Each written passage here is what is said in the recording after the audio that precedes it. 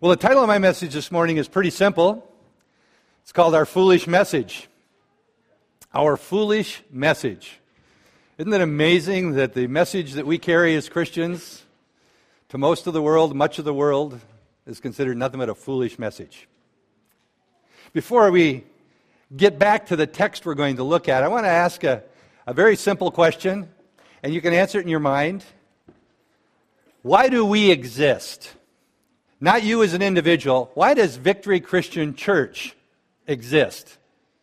What's our purpose? What's our mission?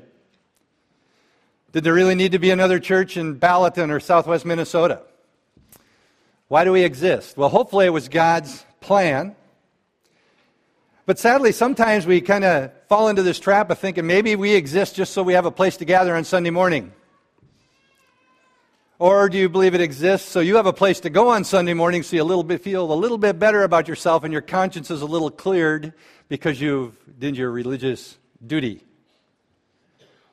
Maybe for some of us at different times it's a place we come to socialize, hang out with some nice people, or mostly nice people. Hopefully, none of those would be your answer to that question, why we exist. I want to tell you why we exist. And we believe God has laid this on our hearts as to why we exist. We believe that Victory exists to help you and to help me discover and experience the abundant life in Christ. That's why we exist. To help you and to help me discover, first of all, and then experience very practically in our daily walk what it means to have the abundant life available in Christ. Victory is full of people. If you would look around, and I know we've got a lot of newer faces over the last year or two. If you would look around and all of a sudden you were able to see everybody's story, because we've all got one. Some of you might be pretty shocked. Some of you might think, you're the only one in here that's got an ugly story. That's not true. There's a whole lot of ugly stories. I shouldn't say it that way. The beginning of our stories are ugly. The end of the story is victorious. Because we have discovered and are beginning to experience in greater and greater ways the abundant life in Christ. That's why we're here.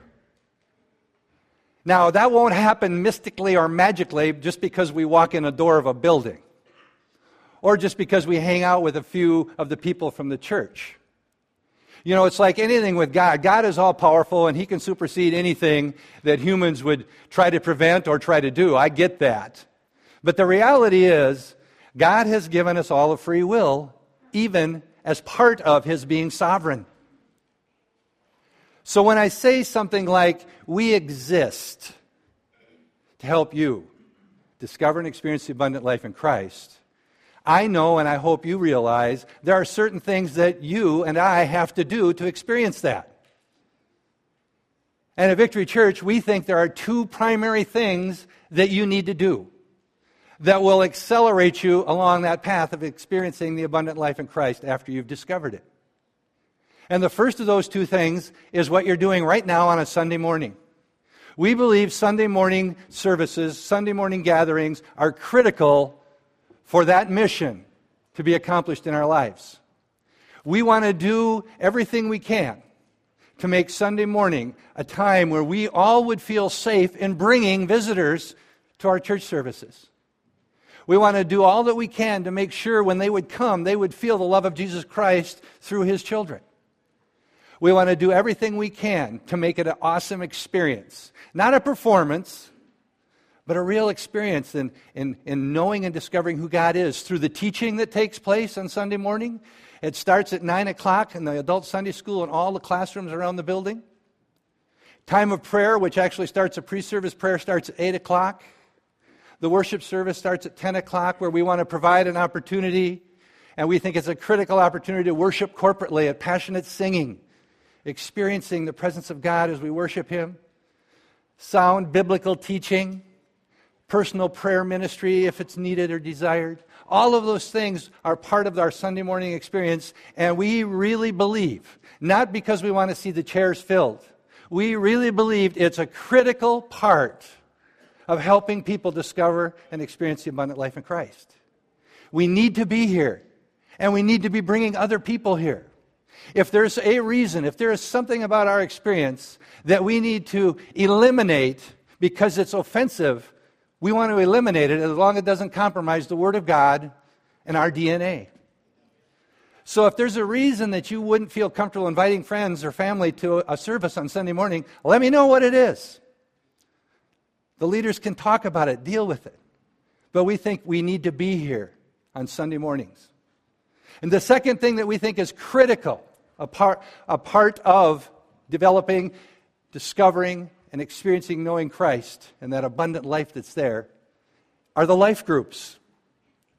We believe that every single person in the church needs to be in a life group. Not should be, needs to be. And part of the reason a lot of you aren't is we haven't done a very good job of communicating that, and we've made it hard for you to even figure out how to get in one sometimes. We're working at that. It'll get better. Why do we think it's so important that you need to be in a life group? Because that's where you're going to study the Word of God deeper. That's where you're going to develop relationships and fellowship with other like-minded believers, and it's going to be a safe place in somebody's home or a building where you can even bring friends, that they can connect and see that all Christians just aren't weird. Just some of us are weird. A place where you can discover your spiritual gifts. We believe as a church, every single person in this room, in this building, has spiritual gifts that God has deposited in you. And He's done them for a very clear and specific reason. That you might use your gifts to carry out the work of the ministry. And in small groups, we want to provide a place where you can discover those spiritual gifts. A place where you can experiment with your spiritual gifts, and a place where we can discover ways that we can serve outside of our building, outside in our community, and wherever it might be, using those gifts that each one has. So that's why we think it's critical that people be involved in the Sunday morning service as often and as regular as you possibly can, and why you should be in a life group. Now, if you're not in a life group, and you want to be, which I pray you do, there's a list out there. Just put your name on that list. We're in the process of working through this whole thing with life groups, but we need to know who's not in them and who wants to be in them. So I'd encourage you, when you get into the foyer, sign up to be in a life group. Now, if you're like me, you think, why do we need all that? First of all, let's go back to why do we exist? To help you, to help me discover and experience abundant life in Christ. Why do we need help? Is God too small? No, that's not it. God's big enough. He doesn't need any of our help. But He has designed it for His church, His people, to play an active role in helping other people discover and experience the abundant life in Christ. Really, that's another way of saying, go into all the world and make disciples. Sunday morning, we want to see people come and connect with God.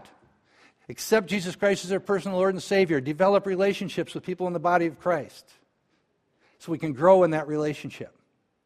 And people need help with that. One of the reasons they need help with that, and I want to offer this as my thought on this, one of the reasons people need help with it is because the message that they're looking for, the answer that they're looking for to the tough questions in their life, is a foolish message. And it makes no sense to most of them. It doesn't make any sense. And they need to see that message lived out just as much as they need to hear it spoken.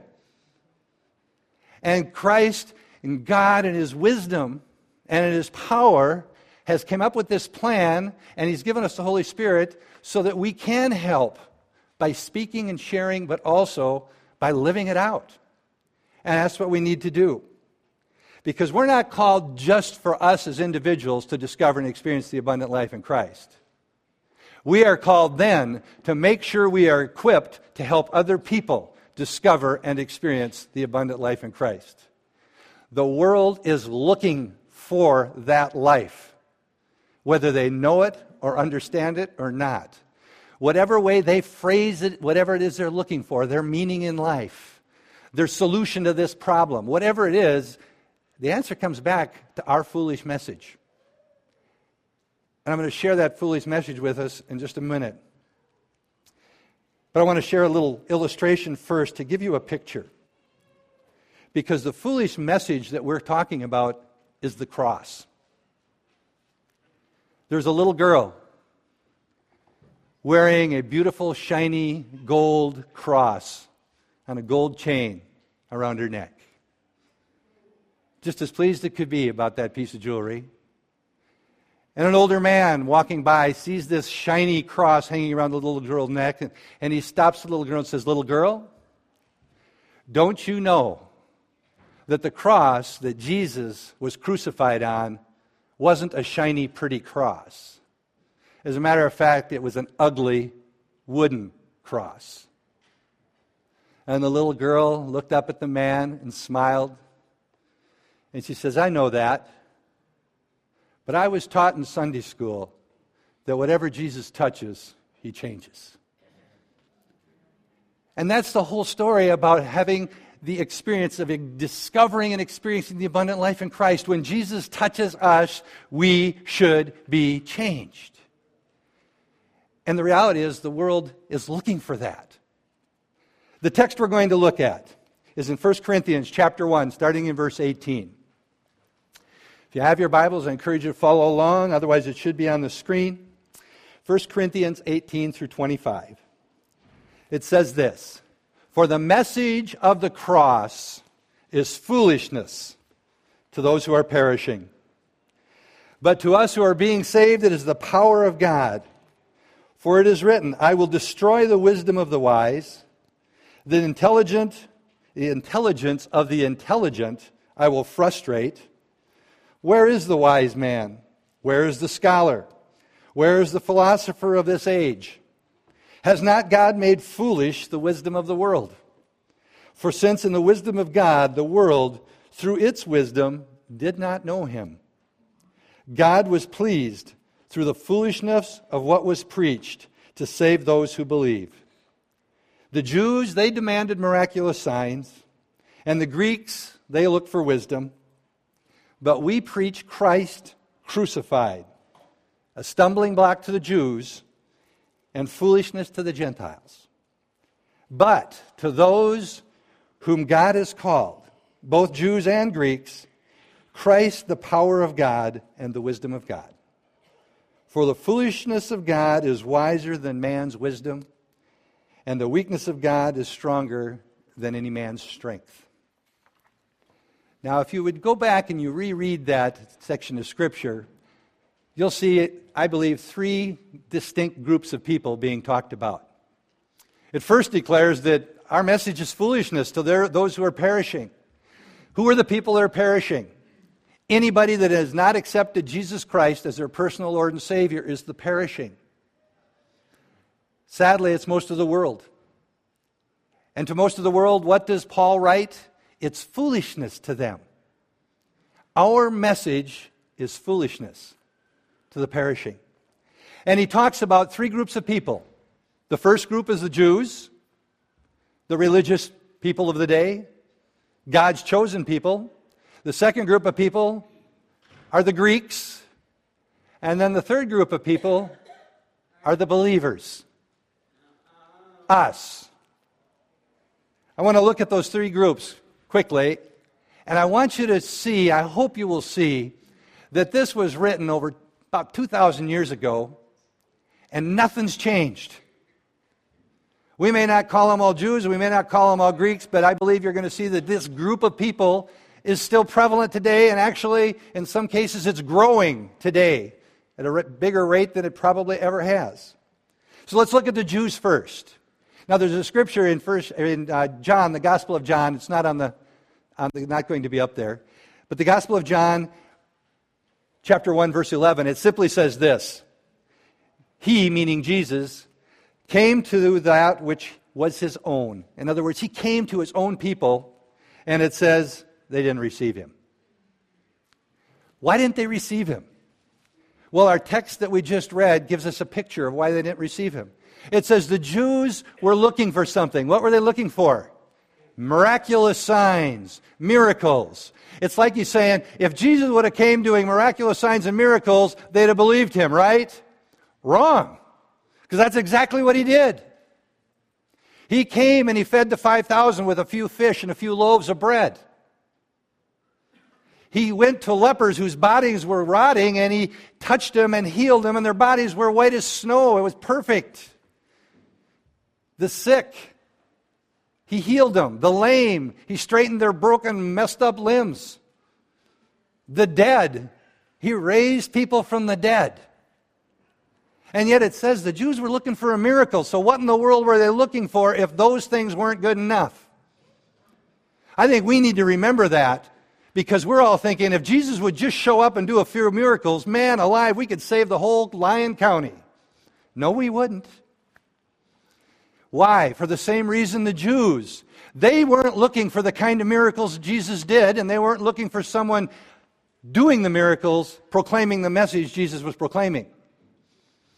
They were looking for somebody to come in on a great big white stallion and rally the Jewish people. Let's form an army, let's do battle with the Romans, and let's establish the kingdom of David. That would be a miracle. And you know what? If Jesus would have came and did that, they'd have made him king. They were looking for someone to come and do miraculous things that would be powerful and successful. They were looking for victory by their definition. But what did they run into? The cross. They were looking for success. They were looking for victory. They were looking for power. And what did they get? They got a cross. Man, there was no more ultimate example of everything, just the opposite of what they were looking for. The cross didn't look like victory. It looked like defeat. It didn't look like success. It looked like failure. It certainly didn't look like power. It looked like weakness. They were looking for miracles, and they ran into the cross. And it says to the Jews, the cross was a stumbling block. They couldn't get over their preconceived ideas. They kept stumbling over the cross. And the Jews had a second problem. Besides looking for miracles that were victorious and successful and powerful, they also had a false concept of salvation. What was their concept of salvation? The law, works. They felt if they would keep the law, if they would do the works, if they would do enough good things, they would be saved. They didn't need a Savior. That's the danger of that thinking, this works teaching that's out there today, just like it was 2,000 years ago. If we do enough good things, we'll get to heaven. It doesn't work that way. If you think that way, you have no need of a Savior. The Jews didn't need a Savior. They were keeping the law. Well, they acted like they were keeping the law. We all know they weren't keeping the law. They were acting religious, smug and arrogant, especially the religious leaders. And they were failing miserably at keeping the law. So it wasn't only a stumbling block because of the way the Messiah came, they had a false idea of what salvation was all about. They had works. Doesn't that sound familiar? If you think your good deeds are going to get you to heaven, you don't need a Savior. If you think good works are going to get you to heaven, our message is foolishness to the world. Why listen? If all they have to do is tip the scale to the side of good works when they stand before God, they think they're in. The cross was definitely a stumbling block for the Jews. Then we come to the Greeks. What does it say about the Greeks? It says to the Greeks, they searched for wisdom. Now, Bob touched a little bit on some of this morning in Adult Sunday School. The Greeks were the intelligentsia of the day. I mean, they thought they were all it when it came to thinking, new thoughts. As a matter of fact, some of the great minds that are even talked about today, that are even read today, were Greek. Men like Socrates and Plato and Aristotle, they were Greek. They were great thinkers of the day. Matter of fact, this quote of Socrates, I love it because it resonates today in what we hear today so often. Socrates said this 1,000 years ago. The secret to a successful society is education. If we can just give everybody a good education, it must follow that the world will get better and better. How's that working? We have never had as much education as we have today. And don't get me wrong, I am not saying there's something wrong with education. The problem isn't the education. The problem you run into here is called sin. And all the amount of knowledge in the world will not deal with sin. Just think. We spend billions of dollars thinking we're going to educate our society into a more godly society. Of course, they won't use that term godly. We'll just have to call it something else. We can't even use the word moral, right? I guess I don't even know what word to use. A society that runs better. How's that? And it's broken. And it looks like it's getting worse and worse and worse as we throw more money at it. If education does their part, assuming they did, the church has to be doing its part. And if we're not out there declaring the truth, no matter how foolish they think it is, we're not doing our part. Not only declaring it, but living it, walking it, being a living, breathing example of what it looks like to be a Christian, someone who has discovered and is experiencing the abundant life in Christ. In Acts 17, you don't have to turn there, but Acts 17, Paul is on one of his missionary journeys, and he's going to Athens. Now there was a statement or a line in ancient Athens that went something like this. It's more easy in Athens to discover a god than it is to find a man. What they're saying is there were gods and idols everywhere in that city. Everywhere. And Paul is walking around Athens, the city of the day. It was the crown jewel of Greece. It was the place of all the brilliant thinkers. And then there was a particular place in Athens we call Mars Hill. It's called Mars Hill in your Bible. And Mars Hill was basically a little hill kind of in the center of the city of Athens. And all the really, really, really brilliant thinkers and philosophers, at least in their own mind, would go gather on that hill. And here's what the Bible says. They'd all go gather on Mars Hill every day, and they'd sit there all day long thinking and talking about what they were thinking. Sounds like college. Philosophers, brilliant thinkers, and they were. And then they heard there was this guy named Paul in town. And he had a little different message they hadn't heard before. And if I'm a curious thinker and I'm an intellectual, I'd like to know what he's telling us. Well, Paul is also figuring this out, and he says, I'm going to Mars Hill. But as he's walking by and walking through the city, he's seeing all these gods and idols everywhere, and he sees one that catches his attention. The name of this one was simply the Unknown God. And Paul jumped at the chance to tell them about the unknown God.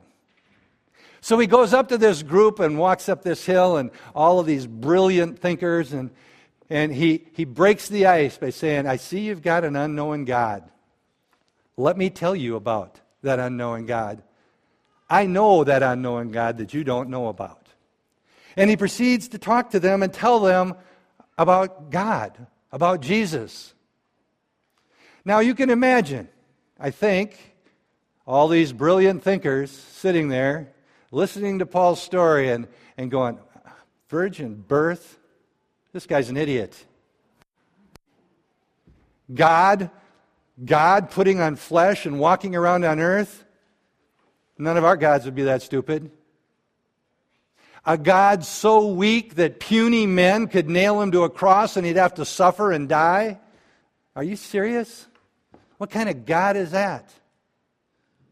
He died on the cross and was raised from the dead, and then he vanishes? Can you see how it would be absolute foolishness to these thinkers? Because it made no sense. Our message doesn't make any sense to the human mind. But it makes perfect sense. It's the wisdom of God to those who believe. So the Greeks, as Paul is saying this, he says, you know what? The message made no sense. It was foolishness. But that wasn't the end of their problem. Just like the Jews who wanted miracles and expected a certain type of Messiah, they had a false expectation or definition of salvation. The Greeks had a wrong idea about salvation also. Matter of fact, they believed in the eternal soul. Well, they had a good start. That's as far as it got. They believed man had an eternal soul, and when someone died, everybody went to be with the gods. And when you were up there and you moved in with the gods, if they discovered you weren't quite good enough, you couldn't stay with the gods. So you were reincarnated. And you were sent back to earth in another body, and you got a do-over. And this would continue over and over and over until you got it right. The reality is, we'd still be doing it over and over and over because we can't do it right. But the problem with this belief was, in their mind, everybody was going to heaven. Ever hear about that today? Universalism is growing like crazy. What's it about? Everybody's going to heaven. It's all the same God. Don't worry. We're all going. If you're all going to heaven, who in the world needs a Savior? The Jews didn't need a Savior. Works were going to get them in. The Greeks didn't need a Savior because they were all going anyway. And then there's the third group,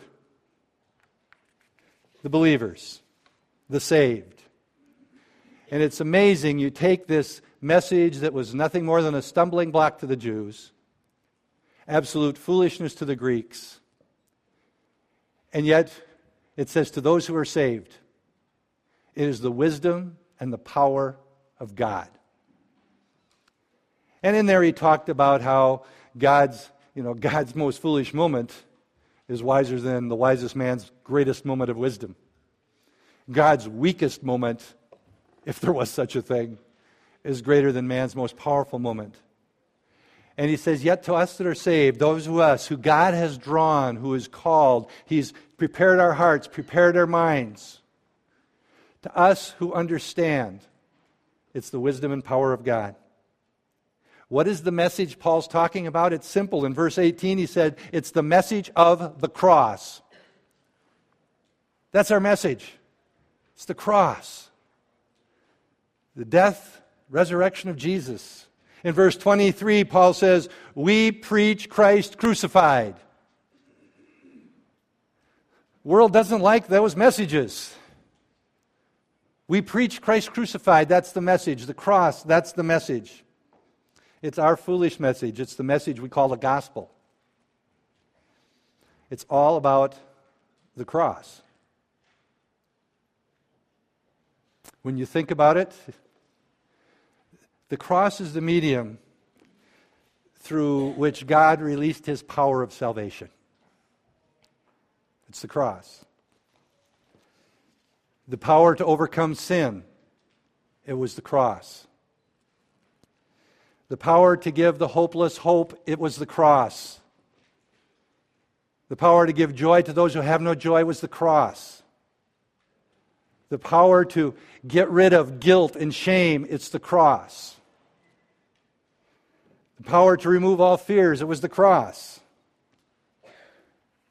Basically, the power to remove all the guilt and pollution of sin was the cross.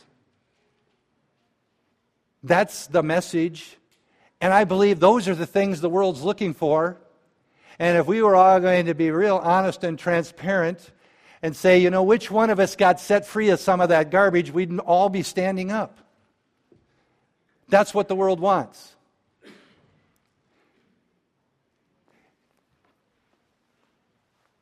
Now, I don't want anybody to think that the church, Victory Christian Church, that means all of us, in and of our own strength can do anything to make someone discover and experience the abundant life in Christ. So when we say we exist to help you discover and experience the abundant life in Christ, simply means we want to do everything that we can to expose people to the gospel message, expose them to believers, the fellowship of believers, expose them to the love of Christ, to give them opportunity to respond to what the Holy Spirit has to be doing in their heart. The Holy Spirit still calls. The Holy Spirit still woos. But it's the church's job to be the mouth of Jesus and speak, to be the hands and feet of Jesus and to serve. We are called to do that. So when you look at our foolish message, obviously, it's not a really foolish message at all. It's only foolish in the mind of those who are perishing. But the lost, the perishing, still need to hear it, and they still need to see it. That's our foolish message. Which brings me back to kind of where I started. Why do we exist as a church?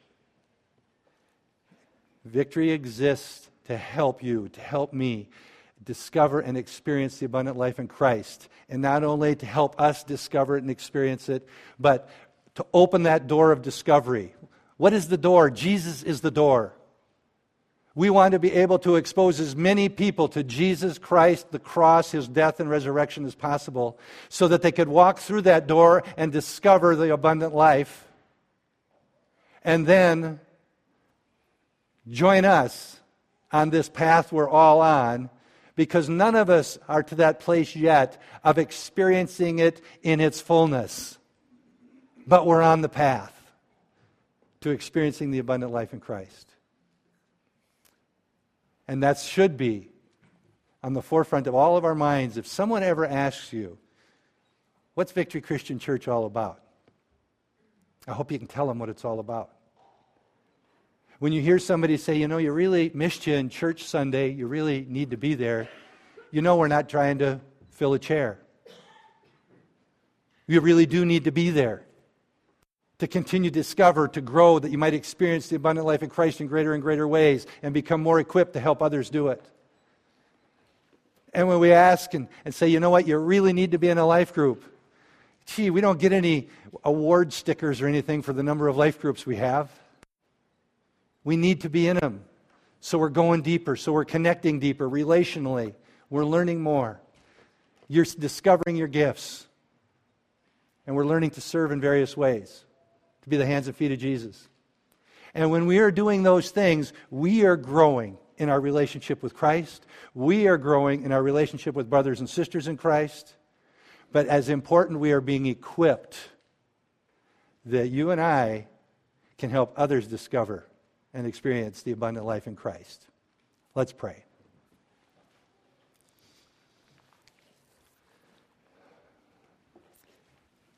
Father, we do thank you for the message that the world considers foolishness.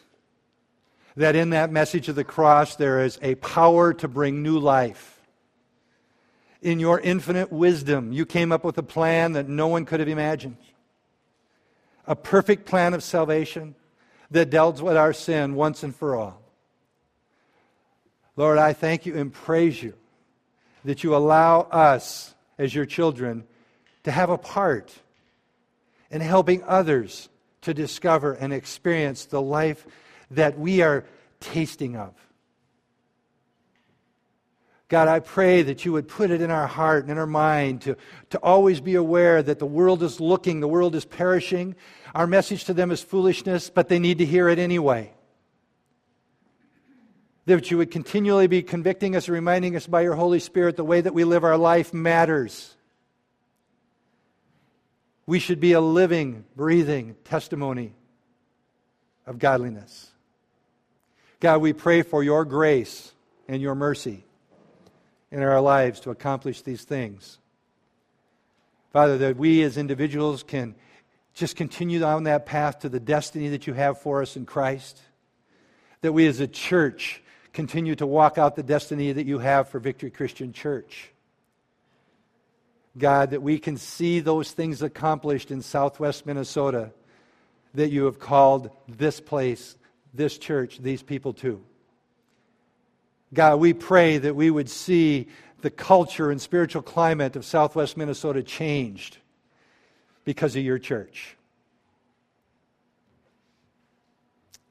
And God, needless to say, we need your help in every single thing we do.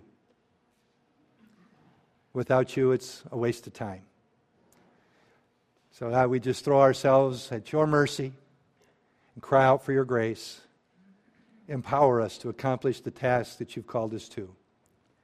And we pray you'd receive all the glory and honor in it in Jesus' name. Amen.